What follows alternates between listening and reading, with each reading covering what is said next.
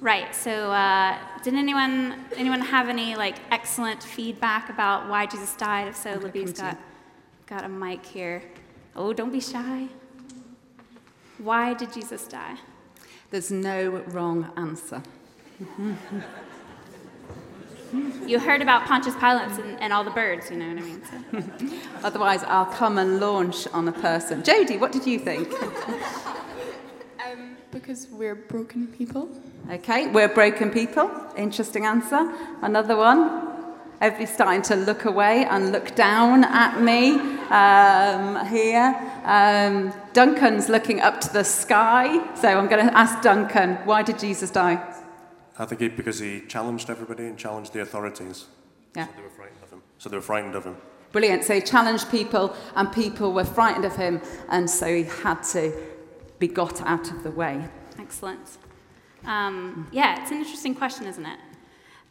One of my probably favorite things that's a cornerstone, it's a fundamental of our Christian faith, is that God loves me. I don't know why, it blows me away every time I think about it, but the God of the universe loves me, Amanda Sills. And God also loves each and every one of you. The Bible says that God made each of us in his image, that we were the pinnacle of God's creation. So why did Jesus die? Well, in Galatians 2:20, it tells us that the Son of God loves me, the Son of God who loved me, and gave himself for me. That's a pretty powerful statement. So the Son of God loved me and gave himself for me. But even though God has created each of us, he's created us in his image, he looks at us and he loves us. He loves us. He loves us and he created us to be in relationship with him. He wants us to be in a relationship with him. But the problem is, as we all know, there is rubbish in the world. We look around the world and we see so much rubbish going on. And so even though we might look at our own lives and think, well, I'm creative and I'm kind and I'm loving and I'm very generous, we might think of ourselves a little bit like that. We have so much to bring to the world. If we're honest, we know that actually, when push comes to shove, we all mess up. We might look at other people and think, actually, they're the ones that have messed up the world. Those world leaders who make these decisions on our behalf and mess up the world. It's not my fault. Or we might look at people we read about on the BBC News website or in the newspaper or we see on our TV screens who have done horrendous things, who have molested children, who have murdered people, who have committed arson, who have burgled people's houses. And we think, oh, well, those are the people that have brought rubbish into the world. But the thing is that the Bible says is this incredible verse which says so much about who we are. Yes, we are loved and created by this loving God. And yet Romans 3:23 says this: we have all sinned and fallen short of the glory of God. Did you hear that? It didn't say that person has sinned and fallen short of the glory of God. Or that world leader who's made those decisions on my behalf, they've sinned and fallen short of the glory of God. Or that parent who messed up my life, they've sinned and fallen short of the glory of God. No, the Bible says, for we have all of us, whoever we are, however gifted, however generous, however lovely we are, what an amazing friend we are, we have all sinned and fallen short of the glory of God. It's just how we are. We all do it, don't we, when we really think about who we are. Over the past few weeks, if you have had your eyes open, you will have heard about the plastic pollution which is getting into all our oceans and polluting the oceans. There's been incredible images of fish that have been found filled with plastic and beaches completely overwhelmed by meters of plastic waste. And it's been hitting the news headlines and making our governments think too about what they're going to do with it. And the problem is overwhelming, isn't it? And we tend to think, what on earth can I do to make a difference to this massive problem? But I was thinking about it like this. I perhaps use a maximum of 1 plastic straw a week. I probably use a maximum of 1 plastic straw a week. That is not significant when it comes to plastic straw usage in the world. In America, it's estimated that 500 million plastic straws are used every day, and that doesn't include ones that are attached to cartons. It's just ones that are handed out in restaurants and cafes and things. But the problem is, if we think of the problem as being too big and beyond our grasp, beyond our reach, then we don't ever do anything about it. But when we think of it like this, my 1 plastic straw that I use, perhaps once a week, equals 8.5 billion plastic straws that are used by all of us in the whole of the UK only in 1 year. I contribute my 1 straw a week, 52 straws a year, to that 8.5 billion plastic straws that are used and wasted and go into landfill or the oceans or wherever it goes every year. That is a lot of plastic. That is a lot of plastic. 1 straw might not have a massive impact on the environment, but times it by 8.5 billion, and then my 1 straw has a massive impact on the world. And you could say it's similar with sin as well. Together, it permeates the world, all the rubbish in our world, and it has a really destructive power. Our 1 little lie, my 1 slightly dodgy decision at work, my 1 snide remark I made behind my friend's back when they weren't looking, my 1 lie that I told, or the way that I cheated somebody, that £1 that I nicked from my friend. Magnify that by 9 billion people in the world. We can understand how the decisions that we make, the choices that we can make, has a massive impact, has a ripple effect around the world on relationships, on justice, on the environment, on people's safety. All those 1 little things contribute to a lot of rubbish in the world. And sin can become our master as well. It says in the Bible that everyone who sins is a slave to sin. Everyone who sins is a slave to sin. It has like a destructive holding power on our lives.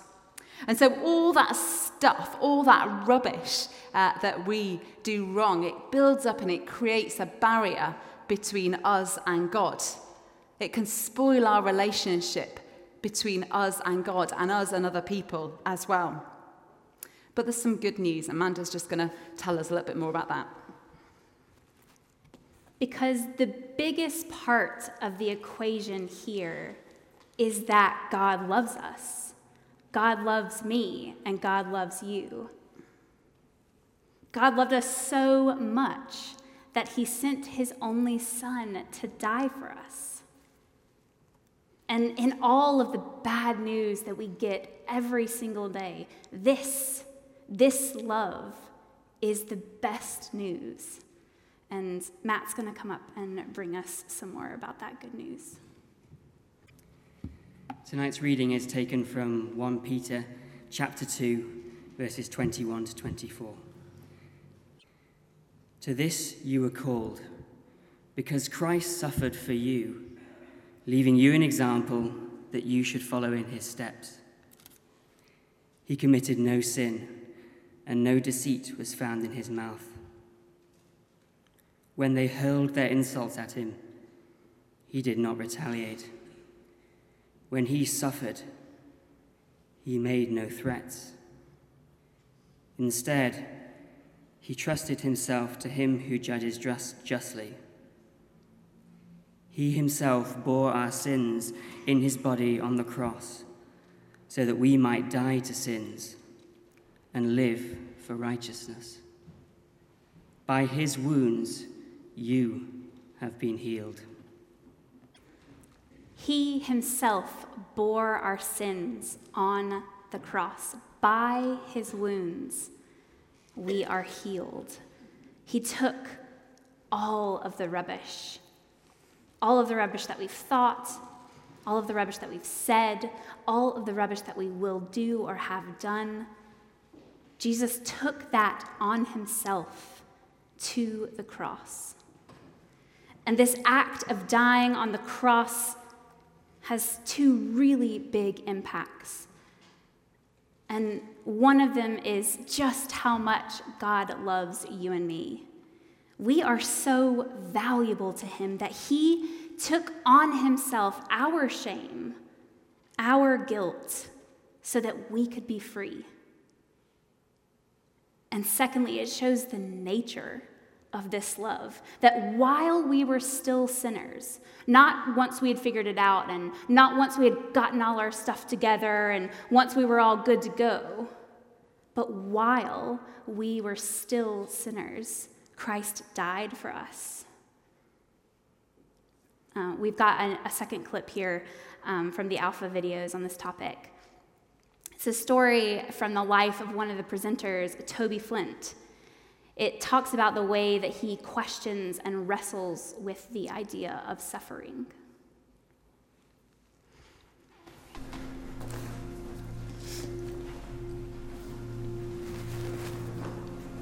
My dad died a couple of years ago after about 8 years of suffering from dementia. And it was by far the hardest thing that we as a family have had to deal with.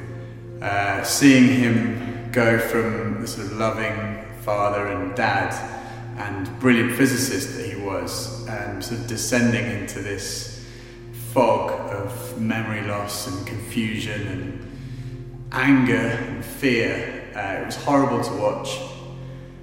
And in those times, I remember asking seriously questions like, why? Why him? Why us? Why now? What possible purpose could that have? How could God allow that to happen to him? How can God allow that to happen to anyone? How can suffering happen when God loves us? And those are questions that crop up a lot in the Bible. You read in the Psalms questions about why is God so far away? And that's how it felt, was God was far away. And yet it's important to ask those questions. Being a Christian, believing in God doesn't mean you can't have doubts and ask questions the whole time. You know, Jesus himself cried out on the cross, my God, why have you forsaken me? But actually it was on the cross, it's the death, the suffering of Jesus and his death on the cross, which I found gave me not a complete answer, but some help as I was going through that.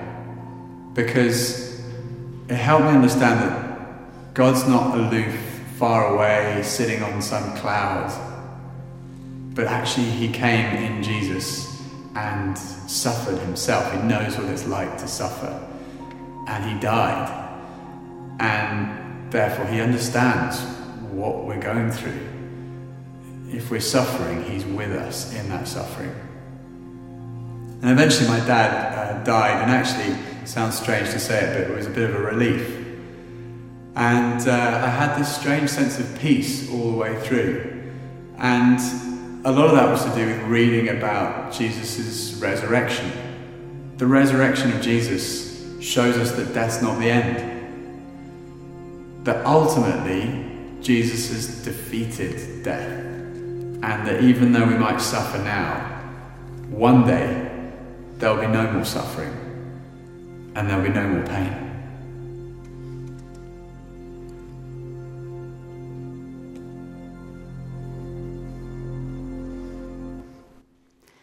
As Toby said in the clip, death is not the end. The resurrection of Jesus shows us that the rubbish in our lives, the suffering in the world, does not have the final say. The cross has dealt with the problem of sin. And we can come home to God. Charlie Mackesy is an artist who has done this incredible series, this whole series of paintings and sculptures on the prodigal son story that we find in the Gospel of Luke. It portrays these incredible images of a father welcoming home a son who's wandered astray. It's one of a father fully embracing a child, offering complete forgiveness and unconditional love. That same open-armed forgiveness and love is available to each one of us. This is why Jesus died. So I'm often asked, why did you get involved with crime? I say it wasn't a conscious decision. I didn't see the careers lady at school and say, there's a course you can do in armed robbery. It was just there. It was all around us. And it all started with weed and drinking, cannabis, the usual stuff. We used to steal badges off expensive cars and swap them up like trading cards. And it just progressed through the entire car. And I got involved with the people who were really pulling all the strings. So we went up to this guy's house who owed them a few £100. It was nothing to them. But the problem was he'd been going around telling everybody that he wasn't going to pay it. So they had to set an example. So they got this guy, he was in his garden, his little lad was there. So he got out of the car, grabbed this bloke, put him in the car, sat between us. And he drove up to what's called Niners Quarry and pulled a petrol string out of the boot of the car, gave it to me and said, do his feet. So stringed his feet, just lacerated his feet. And this was my initiation. So that just moved on and on and on. Cut a long story short, Leeds Crown Court, courtroom number 3, he handed me down 7.5 years. And I just thought to myself, that's it, gloves are off. If I'm going to be bad, I'm going to be the best kind of bad I can possibly be, because I've got to move from prison to prison to prison and put on category A maximum security because of my behaviour. And there's this lad coming round, another inmate, he comes up to me and he says, do you want to go on an alpha course? I had no idea what he was talking about. I said, look, get out my face, sunshine, before I slap you. But I thought no more of it. And next thing, this kid's coming around with his clipboard again. So I'm just waiting for this kid to get within slapping range. And he must have sensed something wasn't right, because he blurted something out really quickly. He went, you get Wednesday afternoon at a bang up and you get free coffee and you get free biscuits. All right, I'll see you on Wednesday. And we just started giving her a hard time, a really hard time. The thing that stopped me, it wasn't what they said, because I wasn't really listening, but it was how they did it. They came back at me with love and compassion every single time. So I sat there on my bunk and I said the first real prayer I'd ever said in my life. I didn't know if I was doing it right or not. But the gist of it was, God, I need you to take away the anger, the violence, the hate. I need you to take away the addictions, which I've tried to fight and I just lose every time. And if you do that for me, I will live the rest of my life for you. But the next morning, I woke up, as I always had done. Rolled over to grab the smoke, as I always had done, but I couldn't touch it. Everything about it, the look, the thought, the smell, everything made me want to be sick. And I knew what I had to do, so I went and got my little stash and I put it straight out the cell window. And as soon as they'd gone, I started to feel a bit better. I started to calm down a little bit, but I was still freaking out. So I just said to myself, Daryl, calm down, go get a wash, go get a shave. And as I started to get a wash, I looked in the mirror and just stopped dead. Because I didn't recognise my own reflection. I was like, that guy's smiling. Not just smiling, that guy's beaming. And I noticed I didn't just look different, I felt different. Everything had gone. It was as if someone had unscrewed the top of my head and just poured freezing cold water in it. Everything had been just washed out clean. So the chaplain comes onto the wing and I just told him absolutely everything. And he said, the man that went to bed last night is not the same man that's standing here this morning. You're a new creation. And that was it. I said, no more. No more fighting, no more drugs, no more nothing. If you owe me anything, forget it. If you're holding anything of mine, keep it. I don't want it, I'm done, I'm finished. Jesus has saved me. And then when it came time for my release, I knew I was going to go into full-time ministry. Reverend Mark Finch, JP, a magistrate, and he said, would you consider coming to Runcorn near Liverpool? We've got a new church plant, we're just getting going, there's a big problem with young people and gangs and drugs, would you come? I knew it was the right place to go. So he picked me up from the gates on the morning of my release. took me to his house, not her house, his home.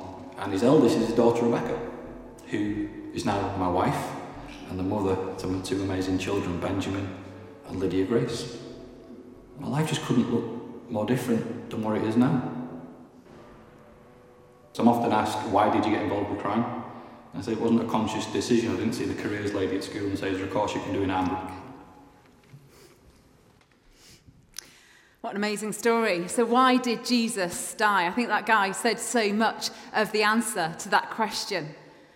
Because God loves you. God loves me. God loves each one of us. God loves you. And he loves us enough to take on flesh and come to earth and live and to die on a cross. We heard that Bible verse earlier, an incredible Bible verse from 1 Peter 2. He himself bore our sins on the cross. By his wounds we are healed. All of us have sinned and fallen short of the glory of God. But Jesus himself bore our sins on the cross. And by his wounds we are healed. By his wounds we can know his love. We can know his forgiveness. We can know that transformation of life. Many of us have taken that step and said yes to following Jesus. Some of us might have forgotten what that feels like, what that looks like tonight.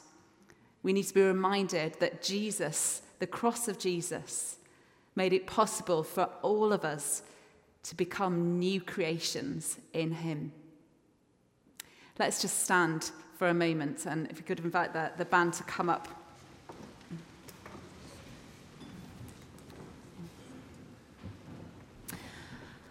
I just want us to consider a few questions at this point in our service.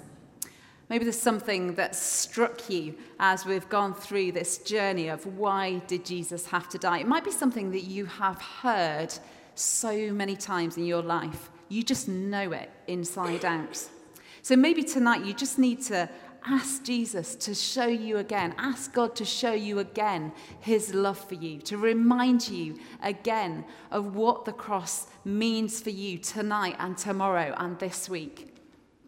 Maybe you need to remember the new life that you have in him.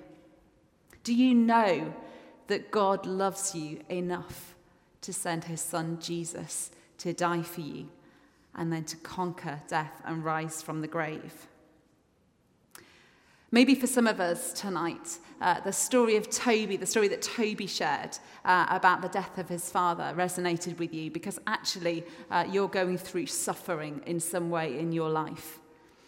And perhaps for some of us, we just need to remember that Jesus has been there. He knows what it's like. He's suffered with us. He can feel our pain. And we just need to know Jesus speaking those words of love and reassurance to us tonight. And maybe for some of us tonight, we've never had that moment like that guy just shared on the screen there, where we've sat on the edge of our bed or wherever we are and we've said, prayed that prayer of saying, yeah, you know, this is what it's all about. Show yourself to me, God. I believe this. I want to give my life to you and I want to know your forgiveness. I want to know that transformation. Take that moment tonight to just say that prayer to God here tonight or when you get home, wherever, and then let somebody know afterwards so they can cheer for you.